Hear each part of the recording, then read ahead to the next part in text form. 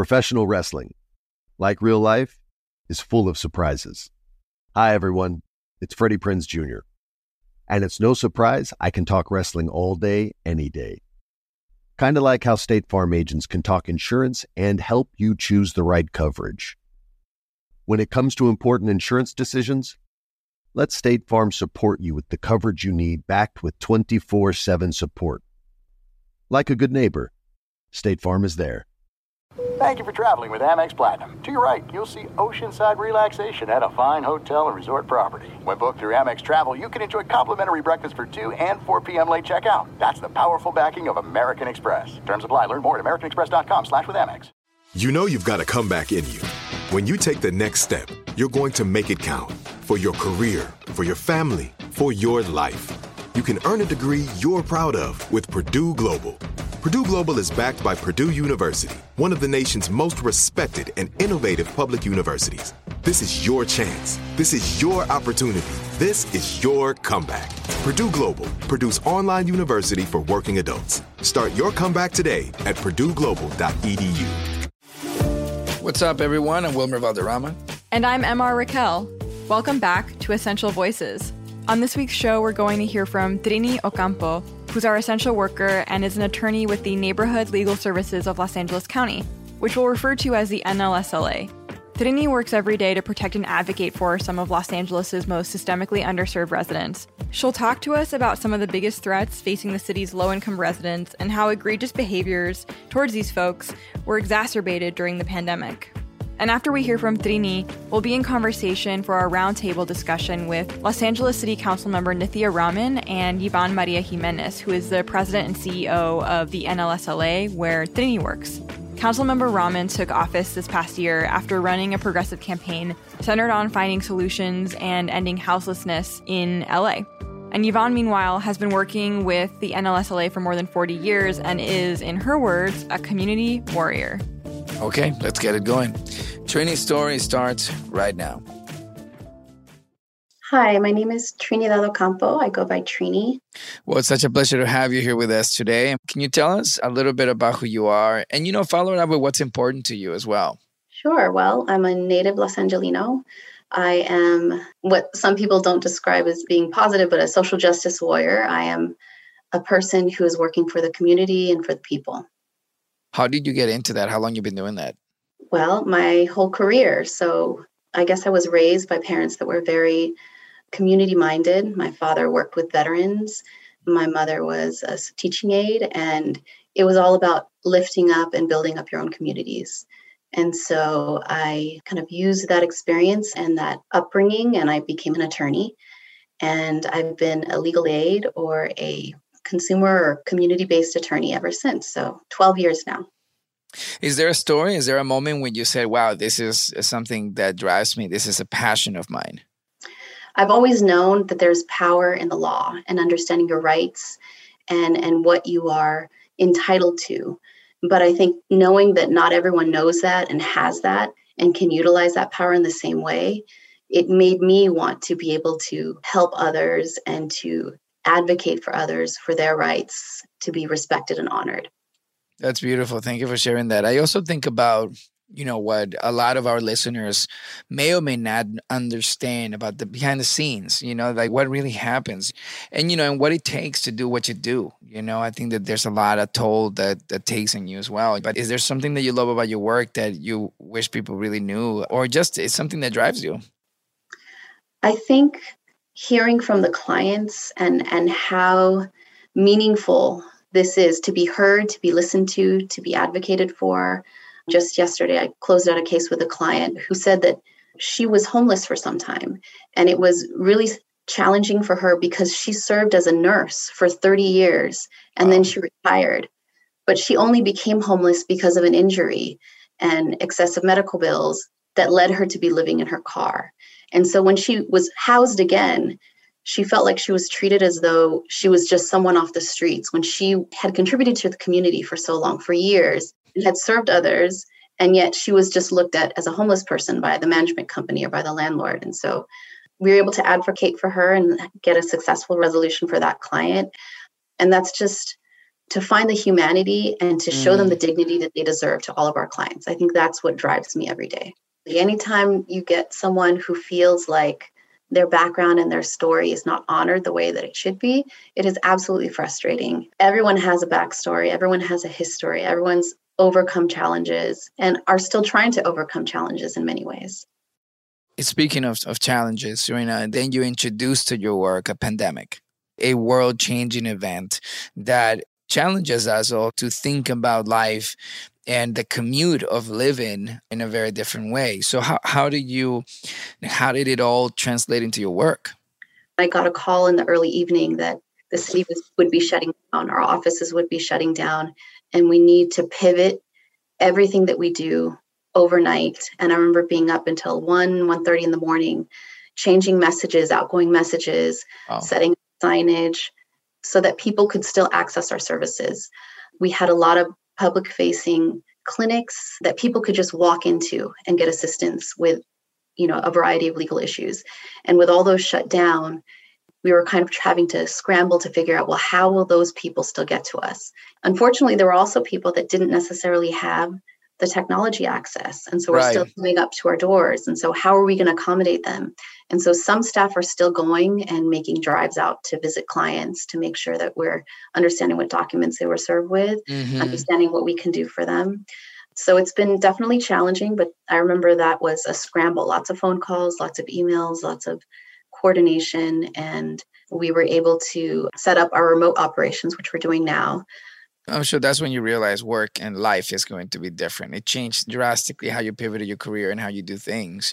And then how much of that work you now are bringing home, right? I mean, that's the other thing people don't think about. Like once you're not having to go to an office, what does that do at home? That's another really interesting challenge, no? Yes, absolutely. And there's kind of been no divide. And so it's kind of up to us to set those boundaries. I found a groove. I relied on my oldest child a lot to watch the other two. And my partner and I had to say, okay, you're on duty from this time to this time, and I'm on duty on this time and this time, and hope nobody gets hurt and hope everyone's doing like their minimum of their schoolwork or at least on the Zoom call. And so, yeah, it was a little bit of that. Because I'm sure the pandemic didn't make things slow down. I'm sure that it brought a lot of different stories that were affected by the pandemic. And how were some of those cases, the pandemic versus the normal cases you would have been handling? What were some of those things that came from the pandemic? I think the pandemic brought out some of the worst in people. People were so desperate. You have tenants desperate to cling to housing when everyone's supposed to be staying at home to keep them safe, to keep their families safe. And then you had property owners who are desperate they need that money to make their mortgage, especially smaller mom and pop landlords. However, we saw some of the most egregious behavior by some people when some of the most vulnerable families. So we had one landlord who removed the front door from the home of a single mother with young children, one with disabilities. We saw another property owner shut off the water and power for a month and refusing to put it on. We saw a nearly legally blind elderly man who was removed by the sheriff's deputies. There was one landlord who called the SWAT team and said that the tenant had brandished a gun and threatened to kill him when she was teaching her class on Zoom. She was a teacher, and she had just asked the landlord to do an inspection later in the day after her Zoom class was over. Oh, my God.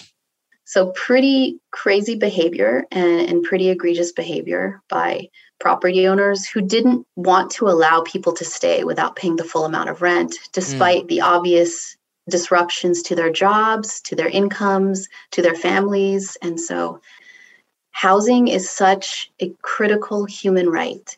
And you think, what would you do without housing? And this is happening all over. Evictions never stopped. There's been evictions happening. People just didn't think they needed to take action. And so part of the battle was getting the word out and doing town halls and doing Zoom sessions and ensuring that residents and tenants knew that, yes, there are protections, but you have to take action to exercise them. LA is, prime real estate. It's a hot housing market. And we had a homeless crisis before the pandemic. Right. And this kind of just exacerbated it because, landlords who are like looking at selling their properties to make more money. And now we're not getting rent from tenants or getting partial payments.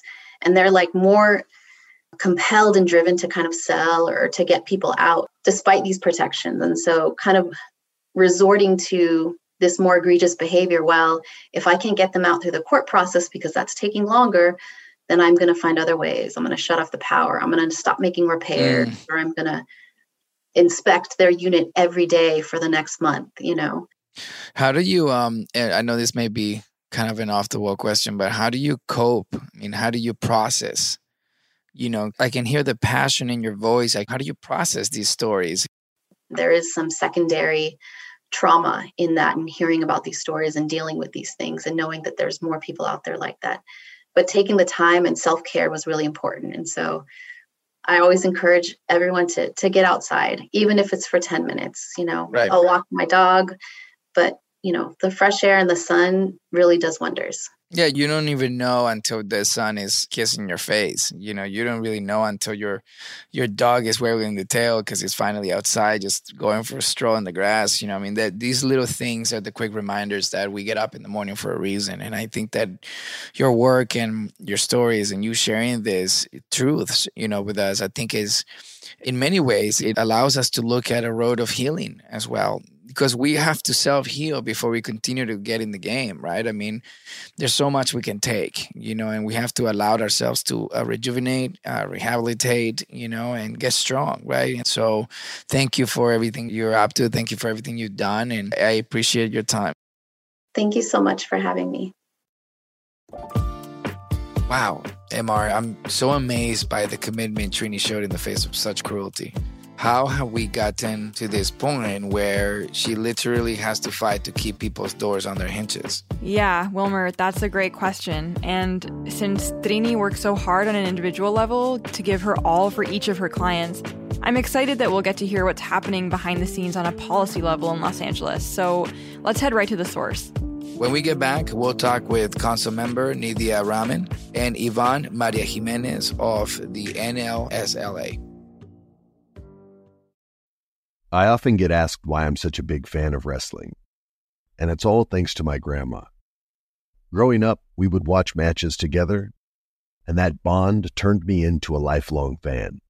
Hi, I'm Freddie Prinze Jr., and on my podcast, Wrestling with Freddie, we know how important it is to have the right teammate, because things can get pretty tricky quick.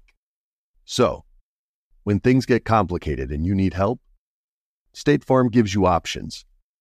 They show you what's possible for ensuring what matters to you. One of the things that matters to me, sharing memories and revisiting wrestling's greatest moments. And with State Farm's support of the My Cultura Podcast Network, I get to do just that. Like a good neighbor, State Farm is there. Listen to new episodes of your favorite My Cultura shows, wherever you listen to podcasts. There's no distance too far for the perfect trip. Hi, checking in for... Or the perfect table. Hey, where are you? Coming! And when you get access to Resi Priority Notify with your Amex Platinum card... Hey, this looks amazing! I'm so glad you made it. And travel benefits at fine hotels and resorts booked through Amex Travel, it's worth the trip. That's the powerful backing of American Express. Terms apply. Learn more at americanexpress.com/withAmex. This is it. Your moment. This is your time to make your comeback with Purdue Global. When you come back with a Purdue Global degree, you create opportunity for yourself, your family, and your future. It's a degree you can be proud of, a degree that employers will trust and respect. Purdue Global offers working adults like you over 175 flexible degree programs to meet your specific career goals. These include associate, bachelor's, master's, and doctoral degrees and certificates. Purdue Global degree programs range from nursing to business to communication and more. Whatever your interest, we have the degree that will move you forward. You have the knowledge, you have the experience. Now it's time to get credit for the work you've done and earn the recognition you deserve with Purdue Global, Purdue's online university for working adults. You know you're worth it. We do too. So don't wait another second to get the degree that will take your career to the next level. Start your comeback today at purdueglobal.edu.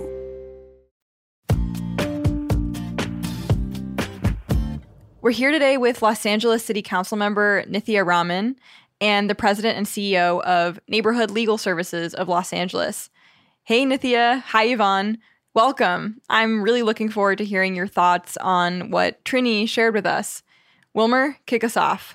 I appreciate the time you're giving us today. I think maybe we can start with your reactions to what you heard. I'm sure you've heard similar stories and you've been part of some of those journeys too, but I'd love to hear your reaction from it.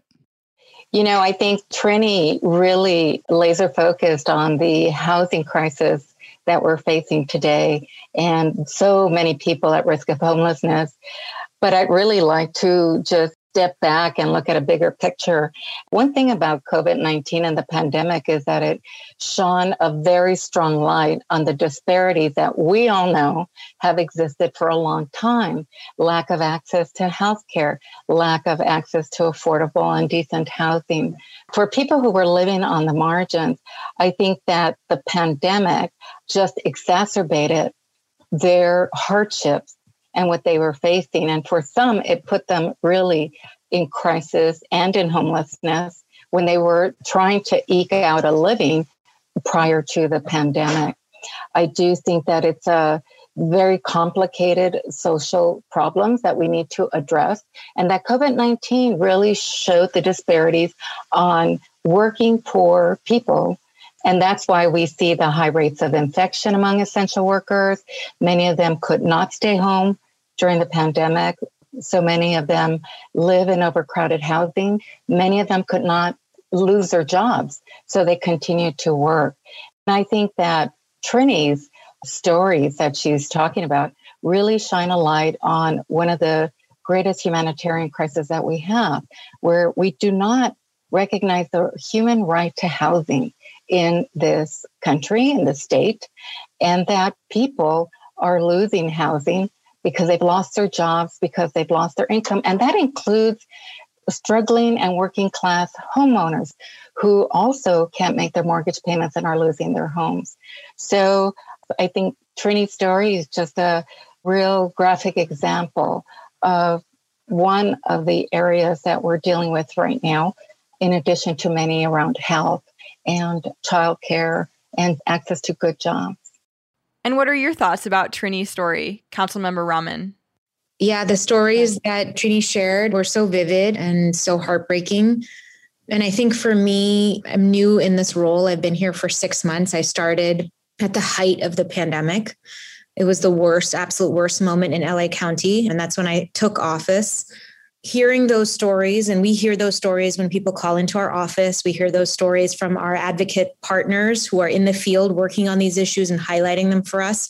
I think for me, it just really drives home how important it is to use this role that I have right now and my newfound power to try and take action. And actually in the city, we did take some action. Just on Wednesday of this week, we actually passed a law against exactly the kind of harassment that Trini was describing. And the discussion had been ongoing for a number of years before I got here. But since we were here, we were able to add some amendments that made it stronger, that hopefully will make it more powerful to address exactly what she's talking about. I'd love to go back to that moment of inspiration when you both thought, oh, wait a minute, I got to get in the game. This is my passion. I stand for this. This is me. Yeah, that's a great question, Wilmer. Councilmember Rahman, could you start us off? To have come to this particular moment in my career to be in elected office, that decision is one I remember very clearly. And that decision was really oriented around where we were in LA. And it was before the pandemic, and it was before this last incredibly tumultuous year. And what I remember seeing around me was that we had a crisis of homelessness that was growing on our streets. And we had a moment in Los Angeles where I felt like people were responding to those who were living on the streets with anger. When in reality, in my mind, I felt like we should be looking to a city, a state, a county that had failed those individuals so completely. And that's where we should be directing our anger, you know? And so I wanted to run at that moment because I felt called in some way to try and change the dialogue around these issues. And I really had a sense of deep faith that if you tell people the systems that folks who are housing insecure or people who are already experiencing homelessness, if you tell them the system that they're facing as they're trying to stay in their homes or as they're trying to get out of homelessness, that anger will fall away and compassion will remain in its place.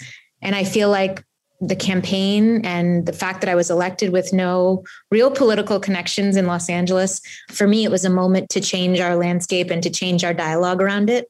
And that was well before the pandemic. That was well before this moment that I feel like forced us into grappling with those issues much more than ever before. So I remember that moment and I remember that opportunity very clearly. And I'm very glad that I had the opportunity to be in a public space and shaping those issues during this time. Yvonne, how about you? The work that I do is very personal to me. I grew up in the neighborhoods that we represent in our organization. I grew up in poverty in East Los Angeles. I'm a native Angelino. My mother was a single mom, single head of household, immigrant into this country, didn't speak the language, and she suffered from severe mental health issues. So from very early age, I became her interpreter and her advocate. I was extremely fortunate to have wonderful teachers who took an interest in me and promoted higher education. And it is through higher education that I broke out of poverty. The work that I do is my passion. I've been in legal services. Our organization, Neighborhood Legal Services of LA County, provides free legal services to moderate and low-income individuals and families residing in LA County. I'm just a tenacious advocate for people whose rights are not respected, for individuals and families who are at risk of losing their housing, at risk of losing their children, and not having jobs, not having access to healthcare, because I experienced that in my own family. So my passion arises from that.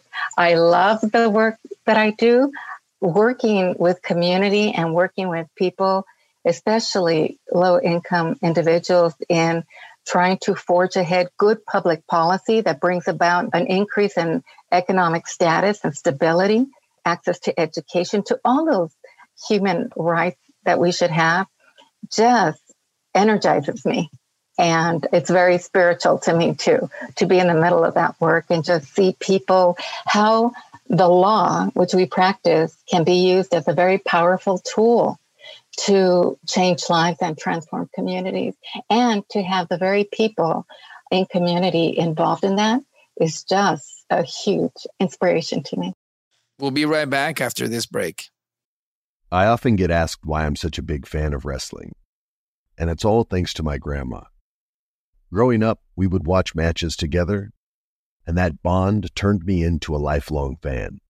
Hi, I'm Freddie Prinze Jr., and on my podcast, Wrestling with Freddie, we know how important it is to have the right teammate, because things can get pretty tricky quick. So, when things get complicated and you need help, State Farm gives you options. They show you what's possible for ensuring what matters to you. One of the things that matters to me, sharing memories and revisiting wrestling's greatest moments. And with State Farm's support of the My Cultura Podcast Network, I get to do just that. Like a good neighbor, State Farm is there. Listen to new episodes of your favorite My Cultura shows, wherever you listen to podcasts. There's no distance too far for the perfect trip. Hi, checking in for... Or the perfect table. Hey, where are you? Coming! And when you get access to Resi Priority Notify with your Amex Platinum card... Hey, this looks amazing! I'm so glad you made it. And travel benefits at fine hotels and resorts booked through Amex Travel, it's worth the trip. That's the powerful backing of American Express. Terms apply. Learn more at americanexpress.com/withAmex. This is it. Your moment. This is your time to make your comeback with Purdue Global. When you come back with a Purdue Global degree, you create opportunity for yourself, your family, and your future. It's a degree you can be proud of, a degree that employers will trust and respect. Purdue Global offers working adults like you over 175 flexible degree programs to meet your specific career goals. These include associate, bachelor's, master's, and doctoral degrees and certificates. Purdue Global degree programs range from nursing to business to communication and more. Whatever your interest, we have the degree that will move you forward. You have the knowledge, you have the experience. Now it's time to get credit for the work you've done and earn the recognition you deserve with Purdue Global, Purdue's online university for working adults. You know you're worth it. We do too. So don't wait another second to get the degree that will take your career to the next level. Start your comeback today at purdueglobal.edu. Welcome back to Essential Voices. We're trying to figure out what is not just what's obtainable, but what is Mount Everest? What is the Mount Everest of these conversations? And why are we not talking about Mount Everest while also having the same conversation that fulfills what do we need to climb Mount Everest? What kind of backpack? What kind of gear? What kind of transportation to get us to the mountain? There's so many things that I feel like sometimes when you go to politics, when we go to campaigning and all of that, there's always like the broadcasting of the end goal. There's always like, here's what we're going to achieve, But it's hard I feel for like many communities to understand how can they be part of the fuel that makes it happen. Homelessness is the biggest issue that I think is facing LA right now. The most visible, the most top of mind for everybody.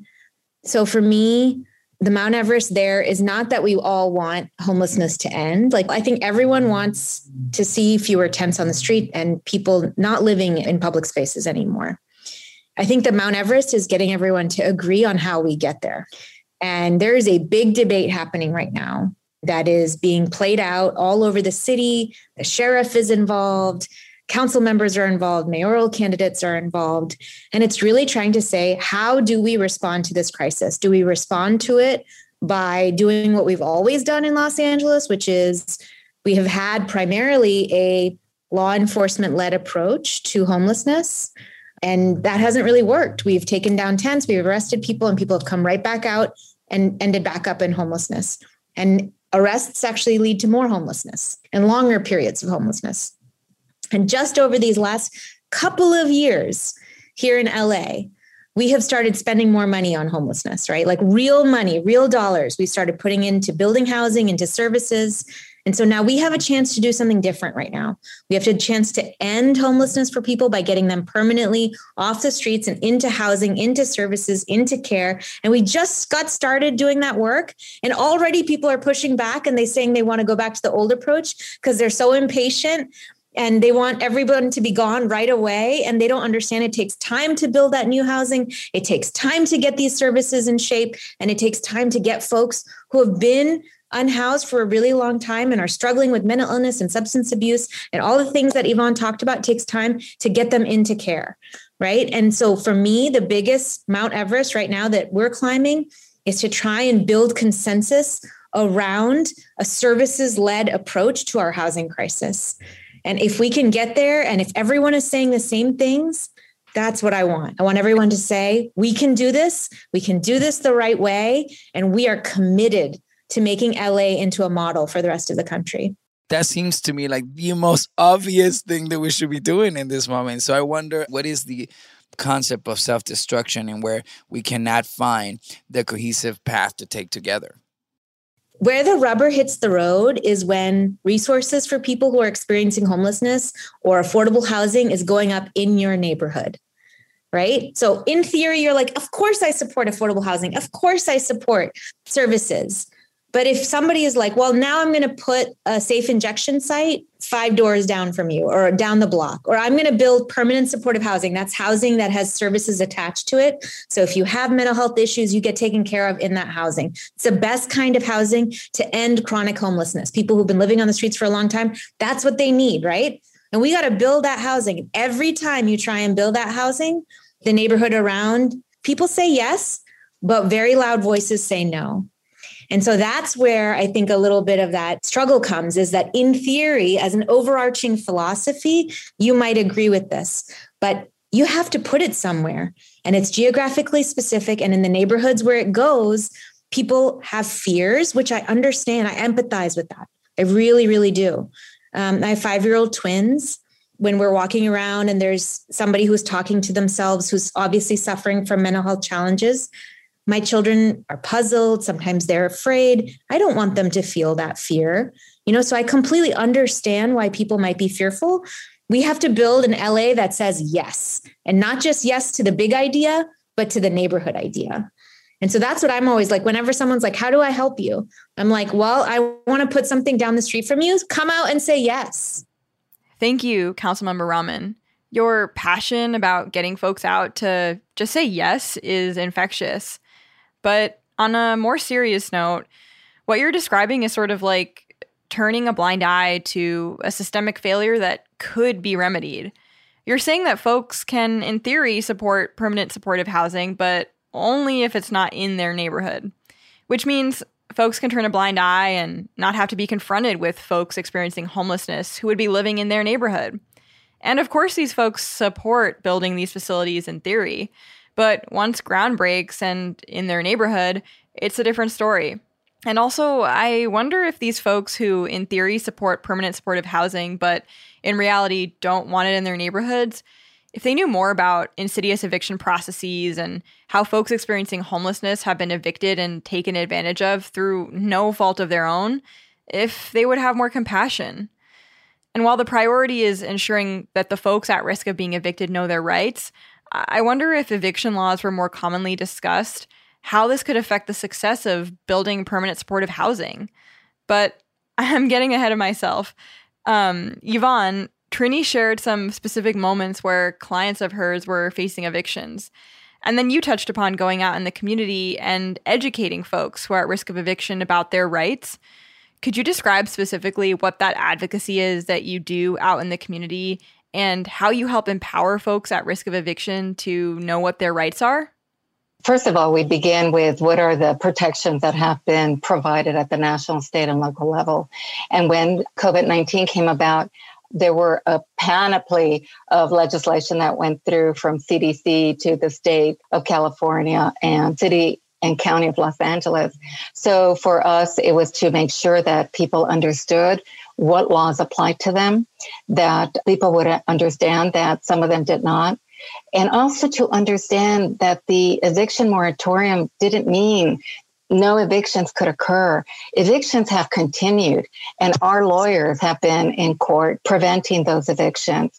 But for us to teach our constituents, our residents of the County of Los Angeles, what their rights are, we prepare written information in all of the threshold languages of the County of Los Angeles, Spanish being one of the greatest ones, Mandarin, Chinese.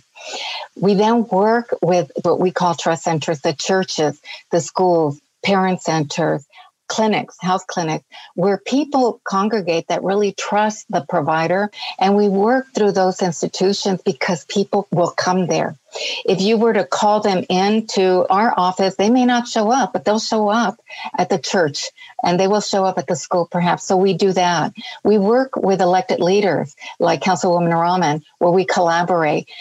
Her putting out an announcement to her constituents will really get to people, and then scheduling that and coming out into the community to do that. During COVID-19, not only did we have to do that through technology, we had to teach people how to use technology in order to have access. So we and community-based organizations put a lot of investment into teaching people how to use Zoom or some other platform so they have meaningful access to this information and this teaching. And that is what we do. We continue to do that. That has never stopped. We have clinics. They're virtual. We will be going to in-person clinics in the next few months. But that is how we operate. And the most important key there is through the trust institutions.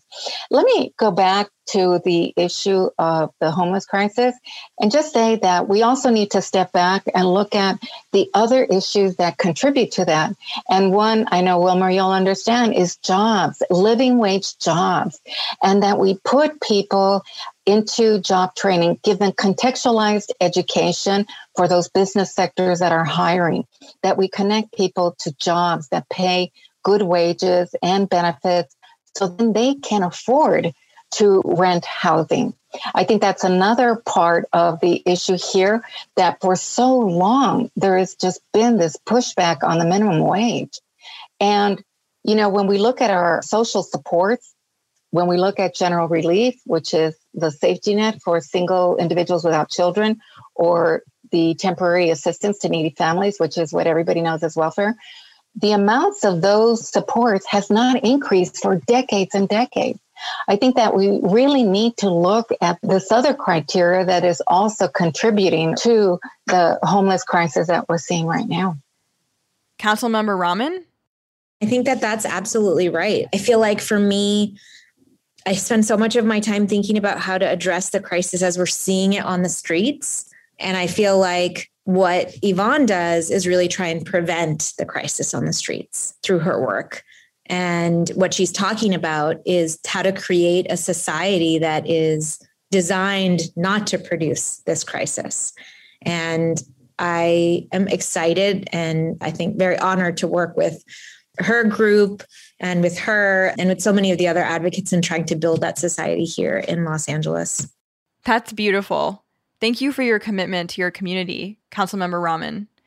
So to bring us out here and to wrap up our conversation, how do we reframe this conversation about care for folks who are experiencing homelessness or facing eviction? Because it seems like there's a general lack of compassion. So what would you say to folks to find that compassion and to reframe this narrative of care? Yvonne, what are your thoughts?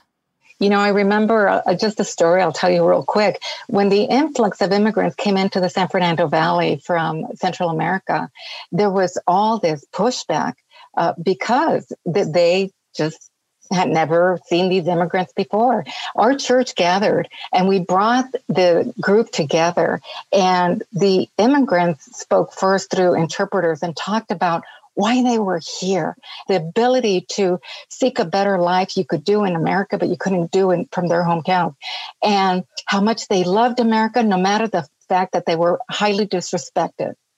And before you knew it, the English-speaking community stood up and started talking about their immigrant roots, although they're probably generations back. But suddenly, the conversation became among real people, and their paradigm shifted of who these people were and why they were here. And sometimes I think that we need to do that. People are afraid of what they don't know. And if they were to meet some of these individuals, I think it would shift the paradigm for them. I think you're exactly right, Yvonne. People can be afraid of what's unfamiliar. And what would you say to folks, Councilmember Rahman, to shift this narrative of care? I think inherently most people are very compassionate, right? Empathy is part of human nature. And so if you can give people a path to an outcome that marries your natural inclination to empathy with evidence that it can work, that's when you have your most powerful argument. And so for me, the thing I always lead with is really just to be practical. Like, has what we've been doing worked for you? Look at the streets. Is this working for us? So let's change it and let's use evidence to get to where we need to go. And when you're talking about affordable housing, or particularly permanent supportive housing, which has services, it has people who are there to provide case management, mental health support, substance abuse support to folks who are in that housing. I think the biggest argument for me is always, you can either have people living on the streets with none of that support and none of that care, or you can have them in housing with that support and with that care. Those are our only two options right now. And so what would you prefer? In our roundtable, both Councilmember Rahman and Yvonne gave really incredible calls to action in this conversation. So we encourage everyone to continue to stay active in their local politics and pay attention to decisions happening in your neighborhood, because your voice or your vote could make the difference in someone having a roof over their head. Join us next week to hear from Lele Martinez, our essential voice, who is a chef at the Downtown Women's Center in Los Angeles, followed by a roundtable discussion between Amy Turk, the CEO of the Downtown Women's Center, and John and Vinny, restaurateurs in Los Angeles. Thank you so much for joining us today. Essential Voices with Wilmer Valderrama is produced by me, M.R. Raquel, Allison Shano, and Kevin Rutkowski, with production support from associate producer Lillian Holman. Executive producers Wilmer Valderrama, Adam Reynolds, Leo Clem, and Aaron Hilliard. This episode was edited by Sean Tracy and Luigi Villanueva and features original music by Will Rosati. Special thanks to this week's Essential Voice, Trini Ocampo, and to our thought leaders, Councilmember Nithya Rahman and Yvonne Maria Jimenez from Neighborhood Legal Aid Services of Los Angeles. Additional thanks to Martha Gonzalez, Anat Rubin, Moniquea Robertson, Isabel Natterman, Gloria Pollock, Lizzie Thompson, and the UTA Foundation. This is a Clamor and WV Entertainment production in partnership with iHeartRadio's My Cultura podcast network. For more podcasts from iHeart, visit the iHeartRadio app, Apple Podcasts, or wherever you listen to your favorite shows.